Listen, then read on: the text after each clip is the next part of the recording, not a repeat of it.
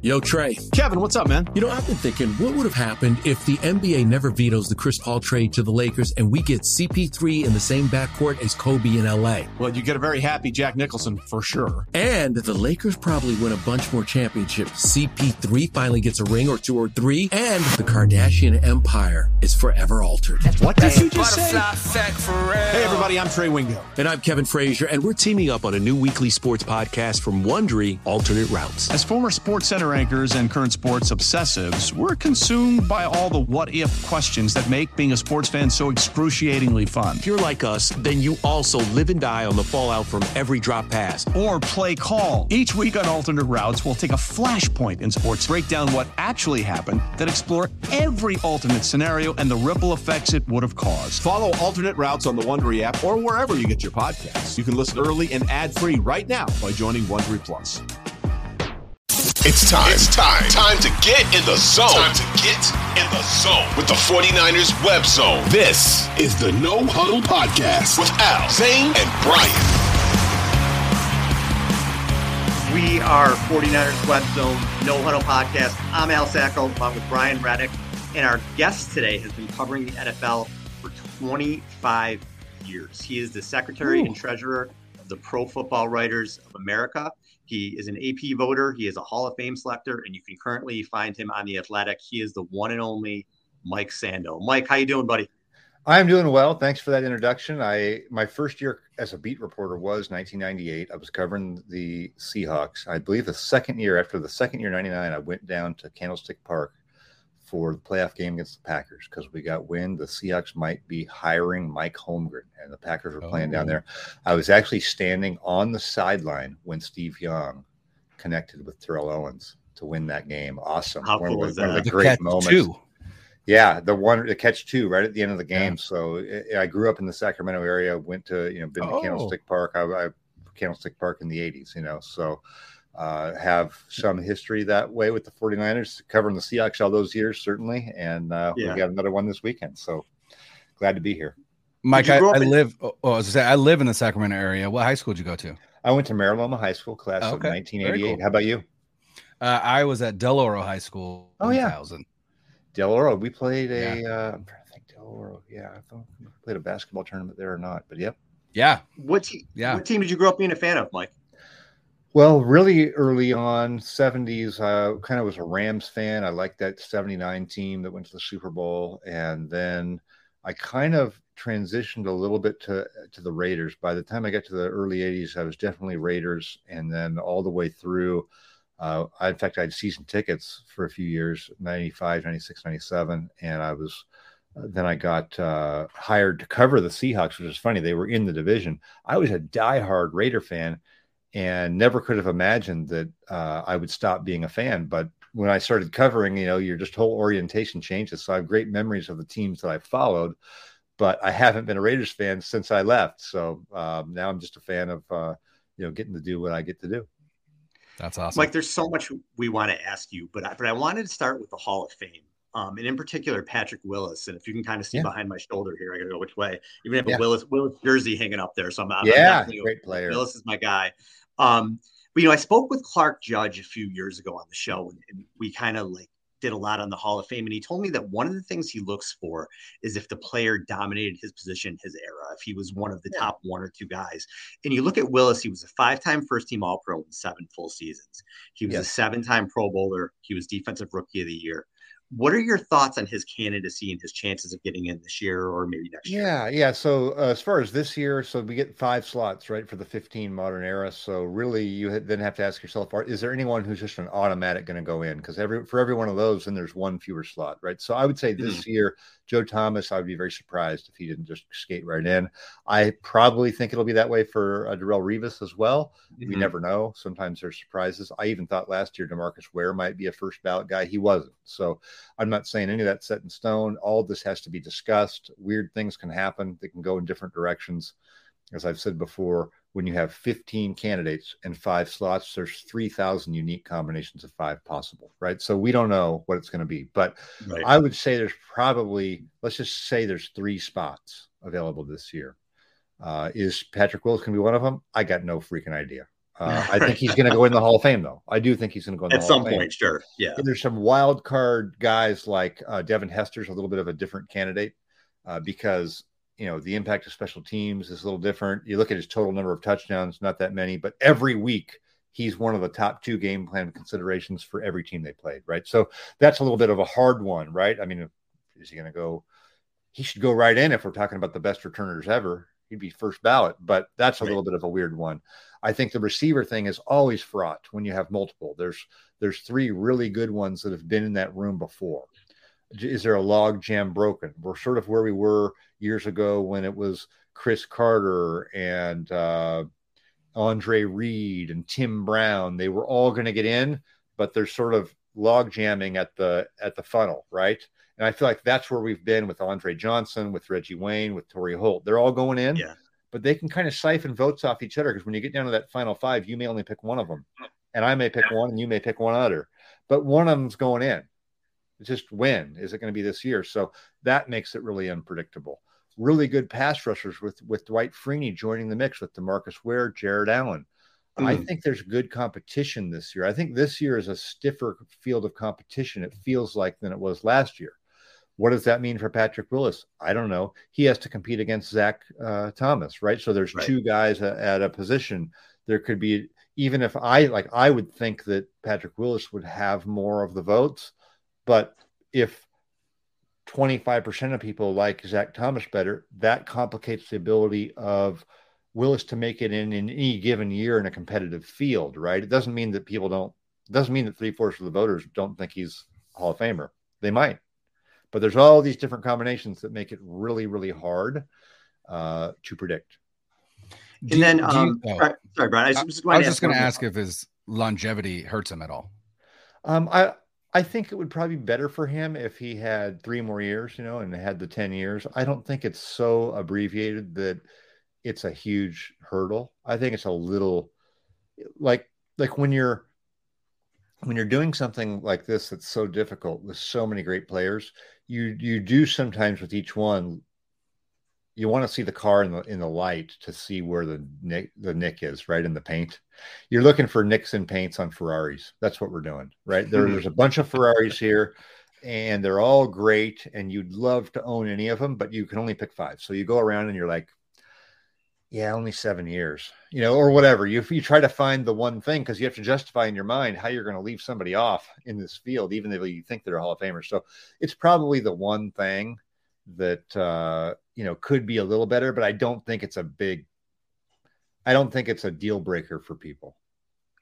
I do have to ask, I guess one more name that would pop in my head is, what do you think the issue was with Roger Craig that gave people pause with? Yeah, that's a great. So Roger Craig breaks the mold a little bit of running backs. I think that for most of the running backs that get in the Hall of Fame, there's a certain spot they are in the all-time rushing list, right? Mm-hmm. And so I think when you're talking about candidates that are a little bit different, you have to be especially skilled in how you talk about them. And I'm not not saying it wasn't a skilled presentation on Roger Craig. That's not at all. It takes put it this way. It takes probably the membership or the selector panel longer to probably be able to conceive of where they are in the mix, right? If you retired as the all-time rushing leader, that's pretty easy. When Emmitt Smith got in, the person just said Emmitt Smith and sat down, right? They said Emmitt Smith had more carries for more yards and more touchdowns than anyone. Any questions?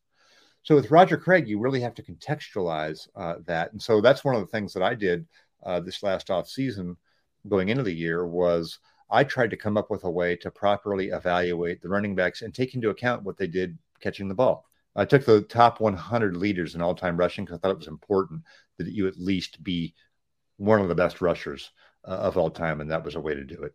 But then what I did for those players was I took where they kind of basically ranked in scrimmage yards in their 6 best seasons. I did something similar for wide receivers. We made it 8 seasons. I made it 6 for running backs after looking at how long they actually play, right? There's a smaller number window. And in that, Roger Craig came out really good. I believe he was in the top 20 of all the guys. What makes a running back a Hall of Famer? Because Ricky is another great player, right? Who also was a great all-around player.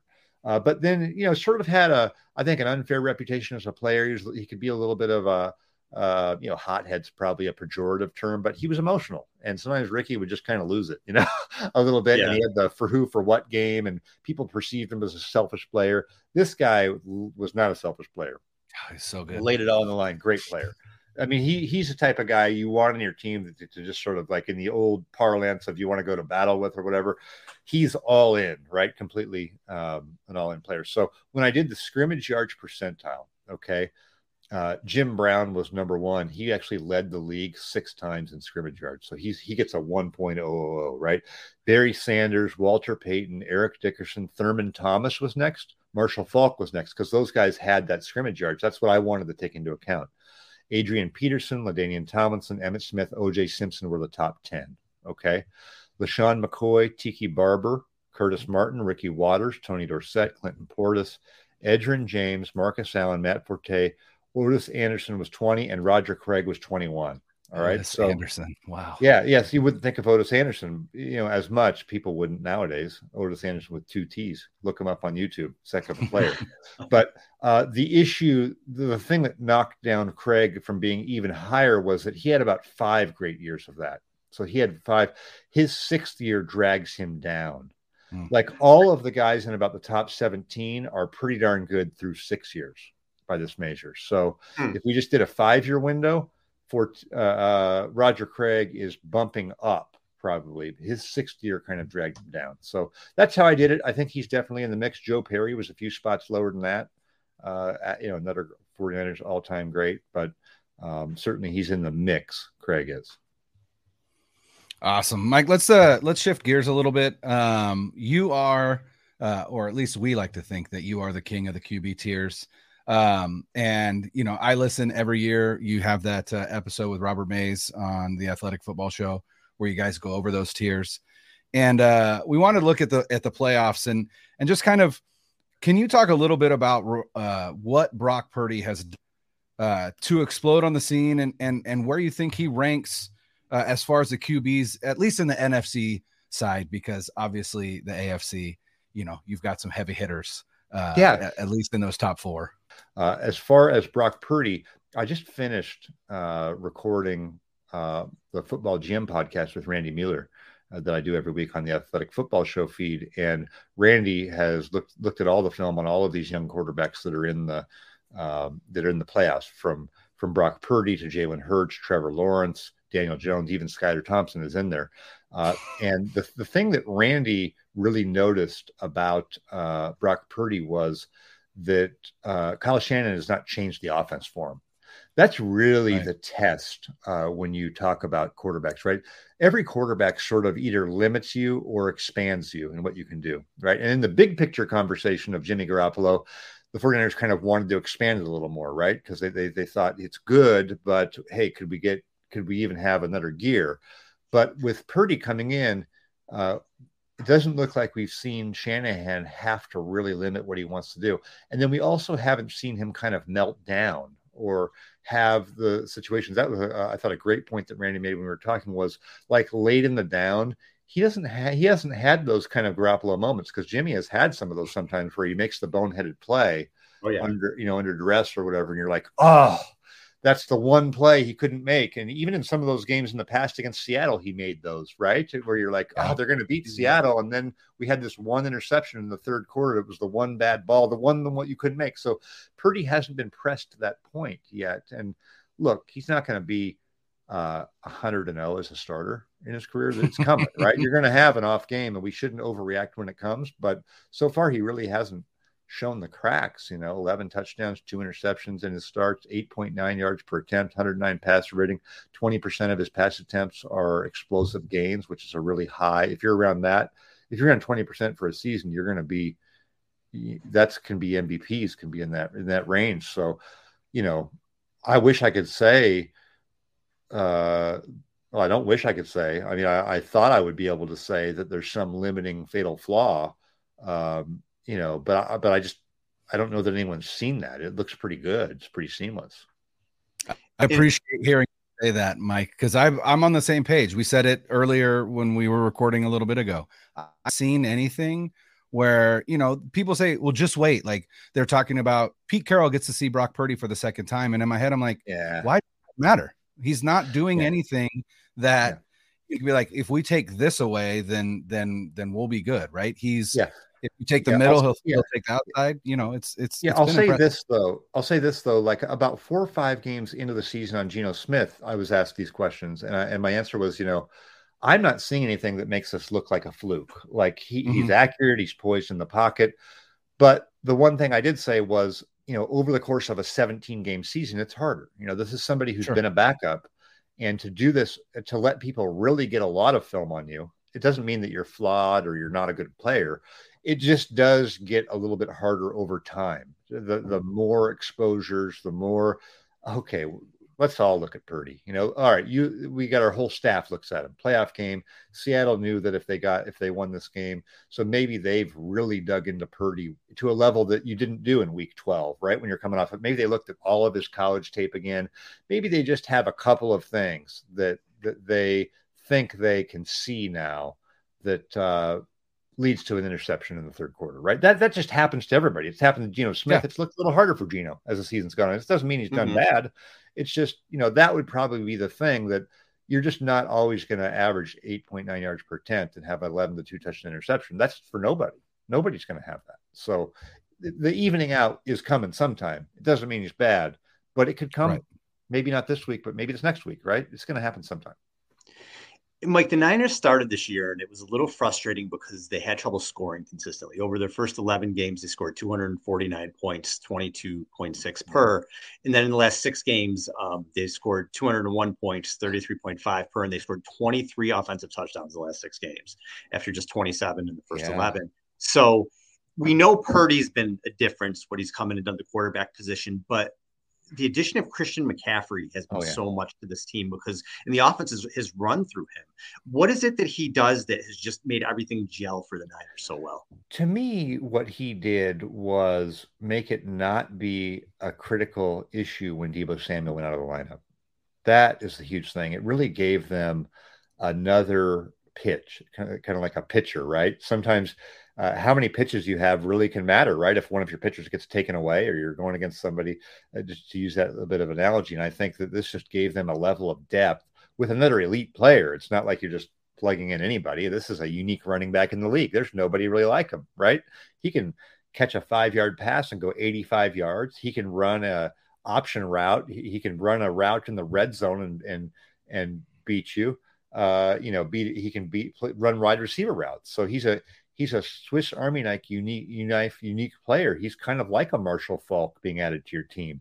So, if people would ask, hey, what's the difference of adding Marshall Faulk? Well, he's a Hall of Famer. That's what Christian McCaffrey, if he can have that kind of longevity in play, he's a Hall of Fame type of talent. So that's what he adds. But I think for this offense that uses, receivers as running backs as receivers, is moving people around and asking them to do, exploiting their versatility, it's a huge protection against Deebo. To me, I think losing Deebo Samuel could have been a really big deal to this team, and instead it let him explore Christian McCaffrey, who's better in some ways, right? Can do some of those things even better. So that's what it is. It was a great pickup, a really good pickup for this team.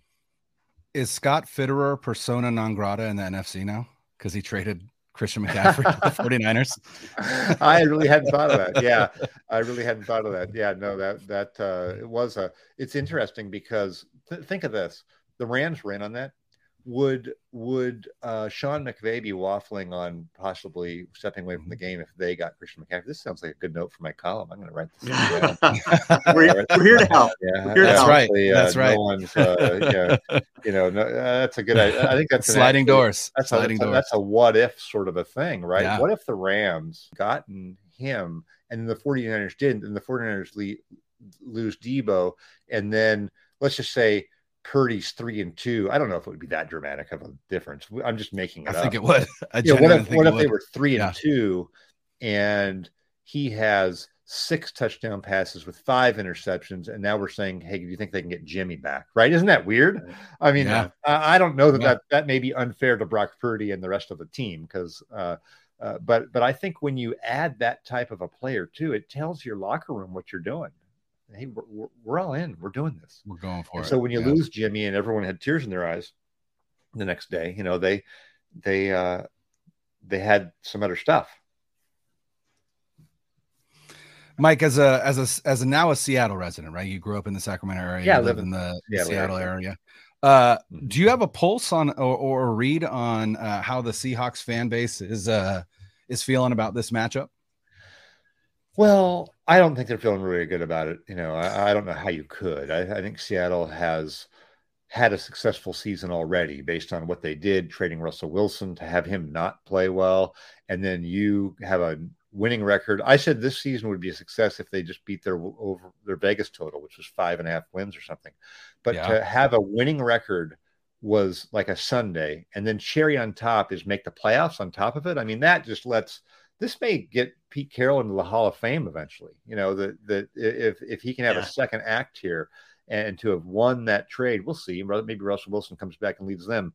But this is a pretty awesome thing that has happened. They're just not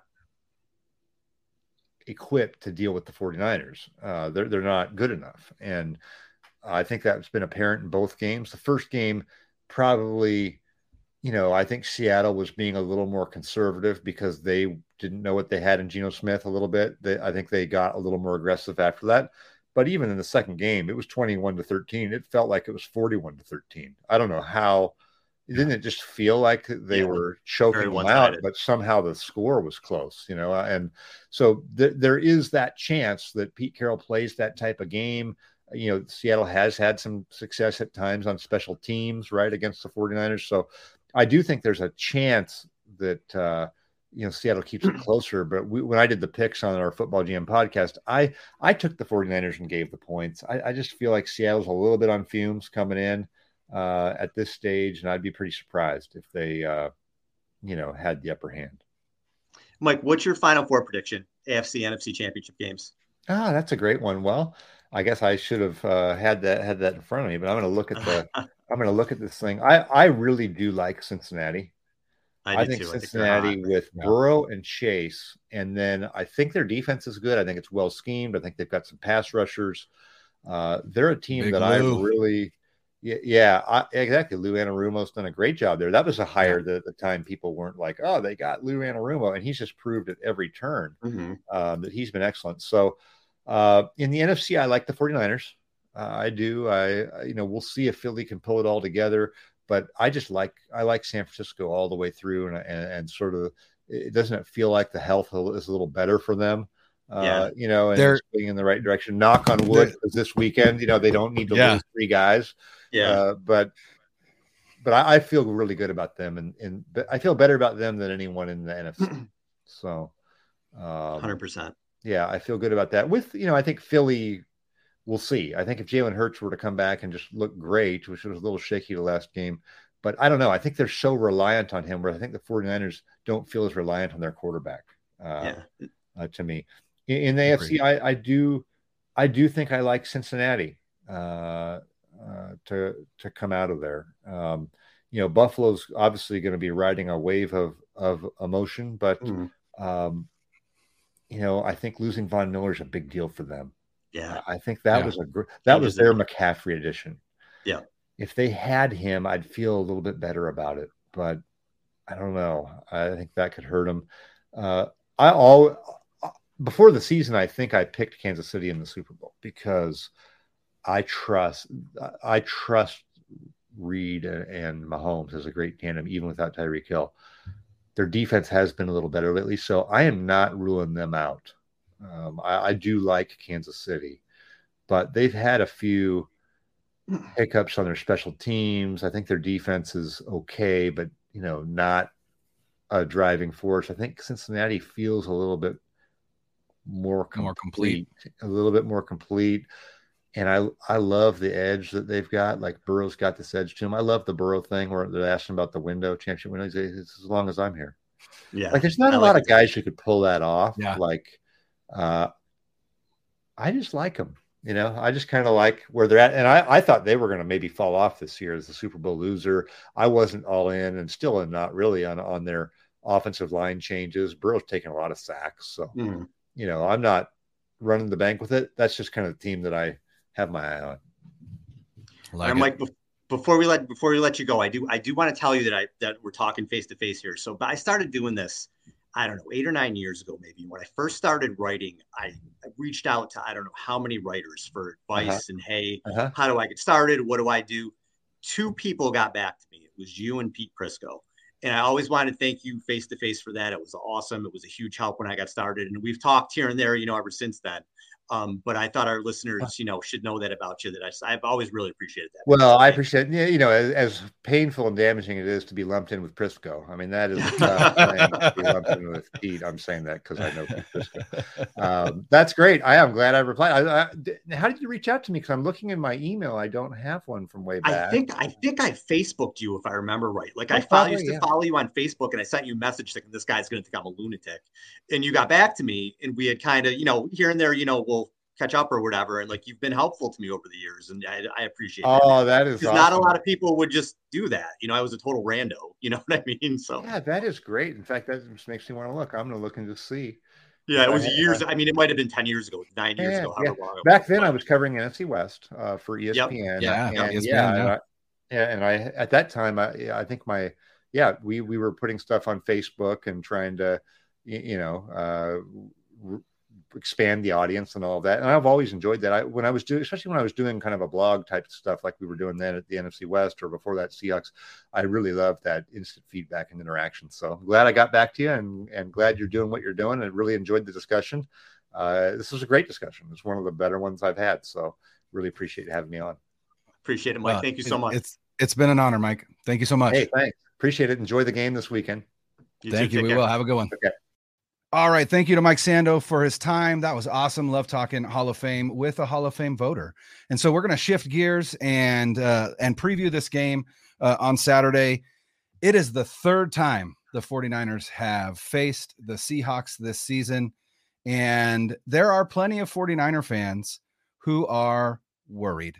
And I am not one of them. I think that the 49ers are absolutely going to kick this shit out of the Seahawks on Saturday. That is what I believe. That is what I'm sticking with. Zane, I'm going to give it to you, man, because I know that you are a little bit concerned. So let's start there. What are your concerns? Call it scars from the past. Call it a lot of emotional damage that's happened at the hands of Seattle. Call it whatever you want. But they're a Pete Carroll coach team, and Pete Carroll gets his guys up to play specifically against the 49ers, right? And we know every time they play, even in the regular season, it's going to be a dogfight. Over this last great winning streak that they've had, that will continue, by the way, spoiler, it's going to continue. The lowest point output has been against Seattle in Seattle. Now, I know it was on a short week, and I know that Brock was hurt, and I know that they should have had a pick 6 that was taken off the board. But that being said, the Seahawks have played them arguably the toughest. You could say the Raiders did, but after that, the Seahawks played them the toughest. It wasn't a game that was really ever in doubt. So I do want to say it's on a curve, but Pete Carroll gets his guys up to play. And the whole statistic of it's been floating around on Twitter all day today, where the home team is 12-6 when they've swept the season series, and then the home game is in the playoffs is played at home for that team that swept. They are 12-6. So history is on the 49ers side. But I every time the 49ers play Seattle, some dumb shit happens where you have a weird bounce, poor officiating, just lucky breaks going Seattle. Injured. Trey got injured against the Seahawks, right? Like, just stupid stuff happens when you play this team. It happens more so in Seattle, but at least this one's here. It's raining on the weekend. It's going to be a monsoon. That's going to be an equalizer. Like, if this was played on a dry field, yeah, the 49ers they're going to win. But there's so much stuff that we've seen in the past from Pete Carroll and the Seahawks to make us feel, I guess, in doubt about this game. There's too much that I've seen in the past. So do I think they're going to win? Yeah, obviously, right? But do I think it's going to be closer than it should be? Yes. Is the rain going to be that bad? I was going to say somebody posted today that the current weather outlook for Saturday is 0.6 inches of rain, and most of that coming in the morning before noon. And the rain currently is scheduled to trail off by about 12 p.m. and kickoff is 1:30. So I that is my one concern. I will say that is my one concern, but it does look like it might not be as bad as we initially thought. But obviously weather is, capricious and can change in an instant. So that I agree with you there, Zane. That is my one concern. Yeah, that would worry me just because of the fluky aspect of that. You can get a fumble. They could get up quick because of that. That worries me a little bit. I think if it's on a level playing field, I think I agree with Brian. I think the Niners are in pretty good shape here. I think the Niners are rolling. If you look at the Seahawks season, have they played better than everybody expected? Absolutely. I thought they were going to win like 4 games this year, and they deserve a ton of credit. Pete Carroll deserves a ton of credit. Geno Smith deserves a ton of credit for resurrecting his career. I like Kenneth Walker a lot. They drafted some really good rookies along the way. But when I look at who the Seahawks have beat this year, I mean, 4 of their 9 wins were against the Rams and the Cardinals, right? That's 4 and 9. They beat the Broncos in week 1 on a game where the Broncos, how many times they fumble in the end zone? 3, 2. Oh my goodness. They beat a Lions team that wasn't the Lions team we saw at the end of the season. They beat the Cardinals. They beat a really beat up Chargers team. They beat the Giants, who are a playoff team. They beat the Cardinals again, and then they lost to the Bucs in week 10, and that's when the wheels started to come off. They lost to the Bucs, they lost to the Raiders, then they beat the Rams, lost to the Panthers, lost to the Niners, lost to the Chiefs, beat a Jets team with no offense whatsoever, and then beat a Rams and got Baker Mayfield. So it's not barely. Mm-hmm. This last part of the season, they have not been good. They finished the season 3 and 5, and they have not looked very good. They look very ordinary. In the game on a Thursday night, it was closer. The Niners only scored 21, and the Seahawks came back at the end, and it was maybe closer than it should have been. But it was very much a Thursday night game. Like the Niners were the road team, and I feel like they played like they were playing on a Thursday. Not that that's an excuse. You still got to play the game, but I really felt that way. So I feel confident in this game. The Seahawks have only scored 13 offensive points against the Niners in 2 games. Geno's pretty much, it's not like he's super mobile out there. So I think they're going to be able to get their pressure. And I think they're going to be able to stop Walker and then force Geno to throw the ball. And he threw some really bad picks and almost picks against the Rams in this last week in a big game that they needed. I thought he made some pretty poor throws in that game. So if he does that against the Niners, it's not going to be good. I really feel very confident in this game, assuming there's not a monsoon or something like that I think the Niners are going to win this pretty easily. Yeah, I think Go ahead, Zach. Yeah, I think that what they can't do is get down early like they have against the Raiders and the Cardinals. Like you can't give up that early cheap touchdown on like a fluke play or like a kick return or a, whatever it may be. You can't get down early. Now, that's not to say that they can't come back from that, but look, I want this as easy as possible, right? I want to blow out, right? I don't want stress in the first week. Yeah, I was thinking about it today before we did the show, and this could be the last season show that we do. It's not going to be, but it could be, right? And I'm not ready for this to end. I'm not ready for the season to end. And I don't think it will. Like everything logically tells me that the Niners, they're better in every facet, right? This is not like the Rams last year where they swept them and they played them. The Niners and Rams were much more evenly matched than they seemed last year, even though the Niners swept them during the season. These teams are complete polar opposites, with the exception being that they both have pretty good running games, right? Seattle's top 10, Niners are top 5. But that being said, the Seahawks defense is atrocious against the run. They're terrible. And this is going to be – the Niners have their entire stable of running backs back. Eli Mitchell was fantastic last week. Christian McCaffrey is all-world. You've got Jordan Mason, who's been fantastic as well in his spot duty, the closer. And you've got you really got like Juszczyk as well out there too. So this is going to be – I think it'll be a completely different game when they play it. Just leading up to it, the anxiety and the anticipation is really just – I realize getting the best of me, really. Yeah, I was going to say, we're talking about a Seahawks team that in week 18 at home against the Baker Mayfield-led Rams, who didn't have Aaron Donald, had to go to overtime to beat that team. Like, they're not playing good football. They're playing okay football. And you're right. Both teams have good running games. Seattle top 10, 49ers top 5. And as you said, the difference being the 49ers have the best run defense in the NFL. So that neutralizes what Seattle does best. And for all the, the pearl clutching of, Brock Purdy's never played in the playoffs. You know how many snaps Geno Smith has played in the playoffs as a starting quarterback? Zero. Right. So Geno Smith is in the same boat, and he's going against a much more difficult defense than Brock Purdy is. And so again, that game on Thursday night, the 49ers played like it was a Thursday night game. And I said this last episode, and that game never felt like the Seahawks had any chance of a victory. And I understand what the final score was. It still never felt like it was in doubt. And then in week 2, was it 27-7? And that 7 was a special teams touchdown. Mm-hmm. So the one area that Seattle has an advantage in against San Francisco is special teams. So that is where I would expect to see some kind of trickery, right? Some kind of Pete Carroll, gum chomping bullshit on special teams. That is what I expect. Gum chomping bullshit. Yeah. Can we get made of that? I mean, I love that. Outside of that, I'm not scared at all. I'm not scared at all. I have zero fear. I have full confidence. It's just I'm ready for next week. Editors, can we clip that and post that, please, when this is done? That's fantastic. That's so gum good. I love it. Pete Carroll and his gum chopping bullshit.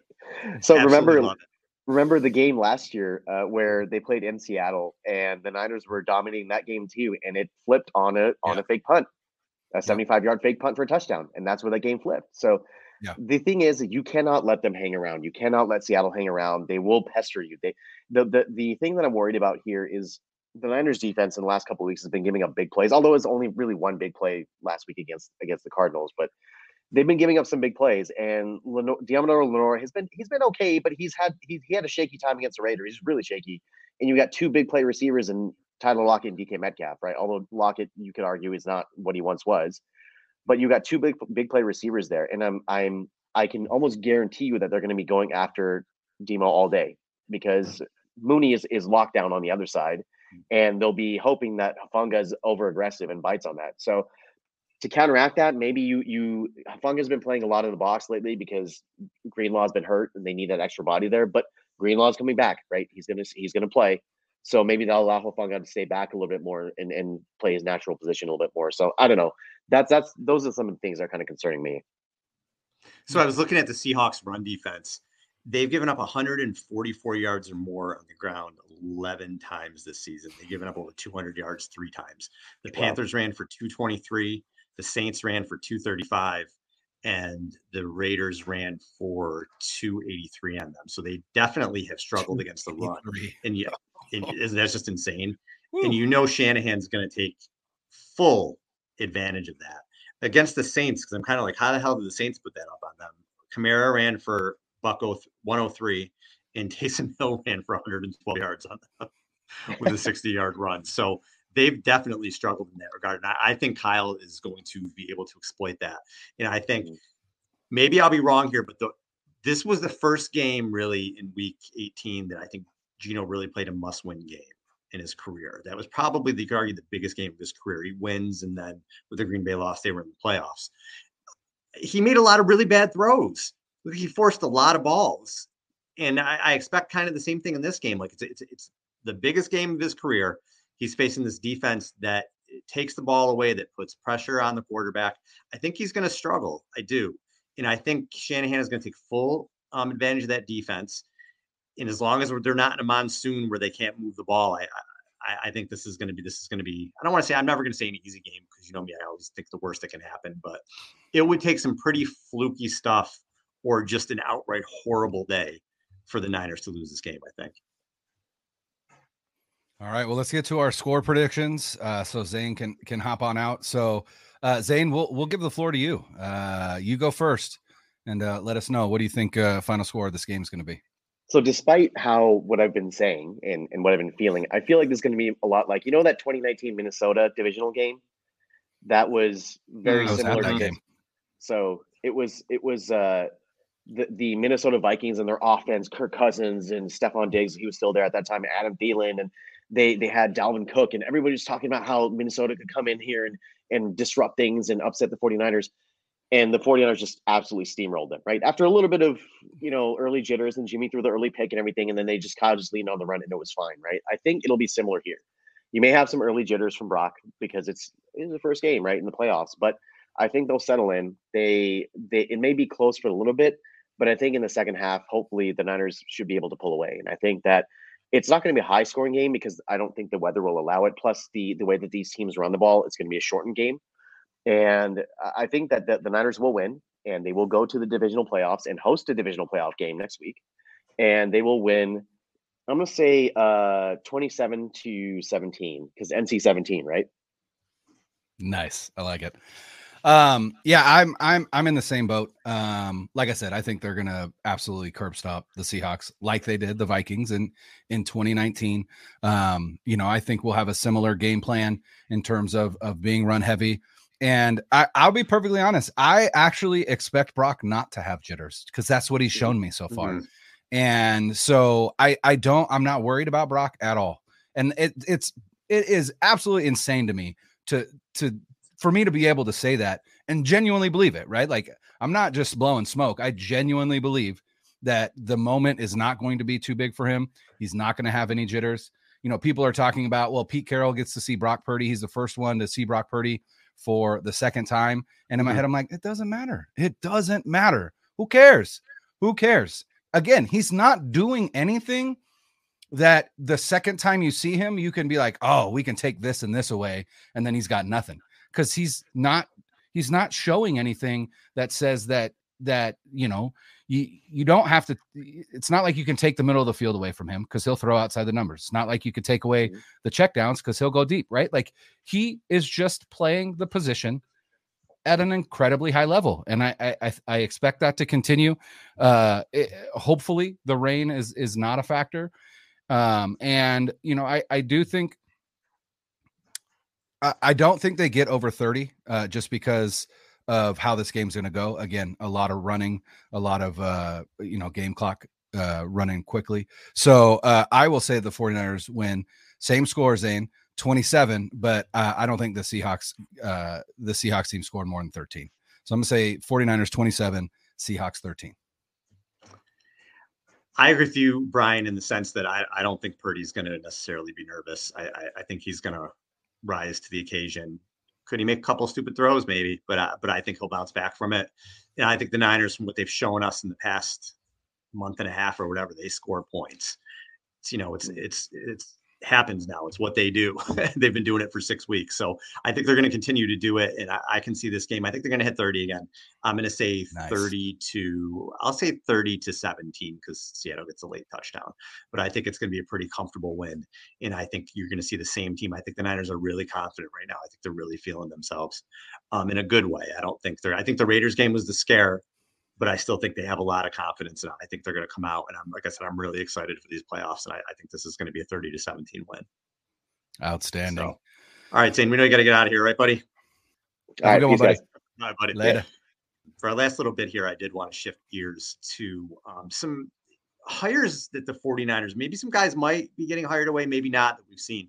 We knew DeMeco Ryans was going to be a hot name for the head coaching circles. There's only 5 teams right now that are looking for coaches, and Peyton and Harbaugh are out there, and we didn't really expect that.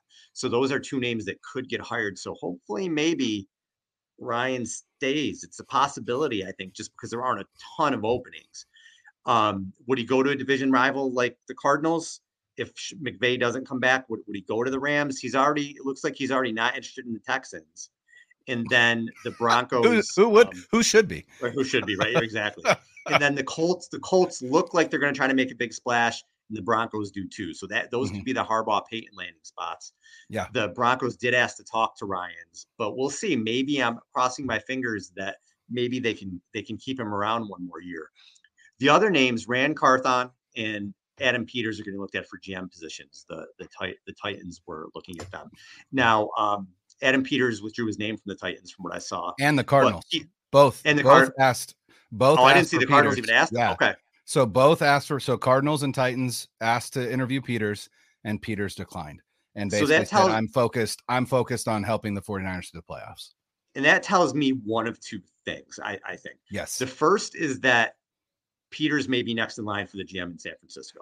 Now, the Yes. way that could look is Lynch may get promoted. Mhm. Lynch may step away at some point. Maybe he goes back to TV or whatever. But I feel like there's probably a wink and a nod or a handshake agreement in San Francisco that you're the next guy. And he should be, because he's phenomenal. The Broncos miss him, and he's helped the Niners immensely. And the second thing is, and actually Brian Peacock tweeted it, and I was like, oh, I didn't think of this. Maybe he's tied to D'Amico. Maybe where D'Amico goes, he's going to bring Peters with him. I'd never thought of that. I thought that was a really good point. So that could be it too, because he's definitely earned to be a GM in this league. With the way the Niners have drafted with their roster, Peters, as the assistant GM, has had a huge hand in that. And he was one of the first people Lynch brought over, if not the first. I know he was the first. Yeah. What the first. So he's going to be somebody who's very important to the team. And by him staying, I think there's other things at play that we'll find out down the line.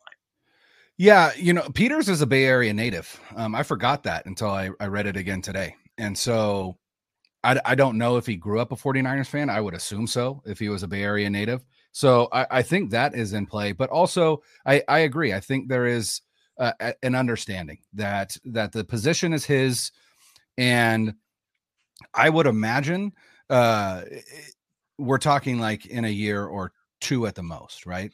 And I understand the idea of, for, coordinators getting head coaching positions, assistant GMs getting GM. Like, there's only 32 jobs, 32 of those jobs in the NFL, right?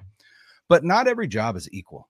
And being the GM of the Houston Texans versus being the assistant GM of the San Francisco 49ers, Shanahan as your head coach, like, I know that you want to be a GM, but I mean, is it that appealing that you'd go to, a dumpster fire like the Houston Texans or the Arizona Cardinals or, the Titans? They're not. But again, he's also a West Coast guy. So maybe he doesn't even really want to go to the Midwest or the East Coast. So, I think the farthest west he's been is Denver, when he was with Denver for, I think it was like 16 seasons. So he also has got a ton of loyalty. Obviously, he was with that organization for a long time. So yeah. I don't think I said last offseason they need to promote Peters to GM and promote Lynch to something, but Lynch may not want that, right? If we don't know what Lynch wants, he stepped out of the booth and into the GM position because he missed that competitive edge, right? Like, he wanted to be a part of building something and that, feeling like you're part of that winning. And he is, and I'm not saying that he's not, but, perhaps he's got his fill and is ready to go back to the booth, or he's got his fill and he is willing to be, president of football operations as opposed to GM, right? Because the other thing is, as an organization, you do have to look at it and go, hey, we love John, but like this team specifically is what it is, largely, I believe, because of Adam Peters and his scouting acumen and the job that he's done in the later rounds of the draft. I mean, that really is what has built this team into what they are. And with the level of high-end talent that this team has and has to hold on to and has already paid and needs to pay, right? They've already paid Trent. They've already paid George. They've already paid Fred. They've luckily already paid Dre. Dre already is a steal, right? With the Dre Greenlaw specifically, with the contract that Roquan Smith just signed. Dre Greenlaw is an absolute larceny. Got to pay Bosa. There was something on the timeline today. A guy who hosts a Giants podcast and is also the senior editor for CBS's Fantasy Sports. I can't remember his name. It's got like almost 25,000 followers, but he tweeted out basically like a thread of why Brandon Ayuk is the target that he wants the Giants to go after in terms of upgrading their wide receiver room. And I was like, and his number one reason was because the 49ers can't afford Brandon Ayuk. And I was like, I was just going to say that's not true. And they're not going to. I'm like, that's not true. There's no way they're getting rid of Brandon Ayuk. I honestly think they would get rid of Debo before they got rid of Brandon Ayuk. Brandon Ayuk is just scratching the surface with his first 1,000-yard season. Yep. He is wide receiver one on this team. They're not getting rid of him. So But they will have to pay him, right? And they'll have to pick up his 5th year option, I think, this offseason, and then next year is year 4, and then they'll have year 5, and they'll work out an extension just like Nick Bosa. So, and by that point too, you're probably, for the people saying that they can't afford him, they may not be paying Kittle at that point. They may not be playing Armstead at that point. Like, and not only they'll make it work. And not only that, but in 2023, they're paying their quarterback room $10.3 million. And in 2024, they're paying it $12.3 million. So you got a couple years to make. And they have Parag Marate, who is arguably one of the best cap strategists in the NFL. So let's squash that now. The 49ers I believe have no intention of moving Brandon Ayuk, and also aren't in position where they can't afford him either. The DeMeco Ryans thing is what's most interesting to me. And it's because DeMeco Ryans is in a different position than a lot of coaches and coordinators in the NFL. There aren't that many coordinators or assistant coaches who played, or I'm not assistant coaches, yes, coordinators who have played in the NFL and earned the kind of salary that DeMeco Ryans did. DeMeco Ryans was a superstar in Houston, and then made a good amount of money in Philadelphia as well. The guy's not hurting for money, I can guarantee that. And so he can be picky, right? He's 38 years old. That's the other thing. He's 38.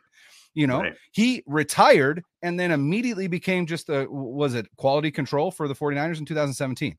So he can afford to be picky. And if you look across the openings right now, there aren't a ton of attractive openings. Maybe the Panthers. I think the Panthers could be a good job, but I also think the Panthers are probably going. I think Frank Reich might end up in Carolina. But outside of that, the Cardinals are a dumpster fire. The Houston Texans are a dumpster fire. Denver, not sure. Indianapolis don't have a quarterback. And the other thing is, who is DeMeco going to take with him to be his offensive coordinator? Could it be Mike LaFleur, who just got fired by Robert Saleh? Probably not, but maybe, right? But I don't know that he, that's the other thing is, it, like Baldy said, is he ready? Does he think he's ready? And we don't know that. And also, the farther the 49ers go in the playoffs, the less opportunities are going to still be there. And so I was convinced that the 49ers were going to lose DeMeco this offseason. I am now 50-50, and it might even a little bit lower. I think the odds are that he stays more than he goes now at this point, which I never expected to say. Yeah, I don't think it's a slam dunk that it seemed to be maybe a few weeks ago. Not through any fault of him, just sort of the way the league is playing out. So we'll see how it goes. All right, Brian, we got to get out of here. Huge game this weekend. Cannot wait for it. I can't wait to talk about it. And hopefully it's a good result. I feel like it's going to be. So for Brian and Zane, I'm out. Later. 1, 2, 3.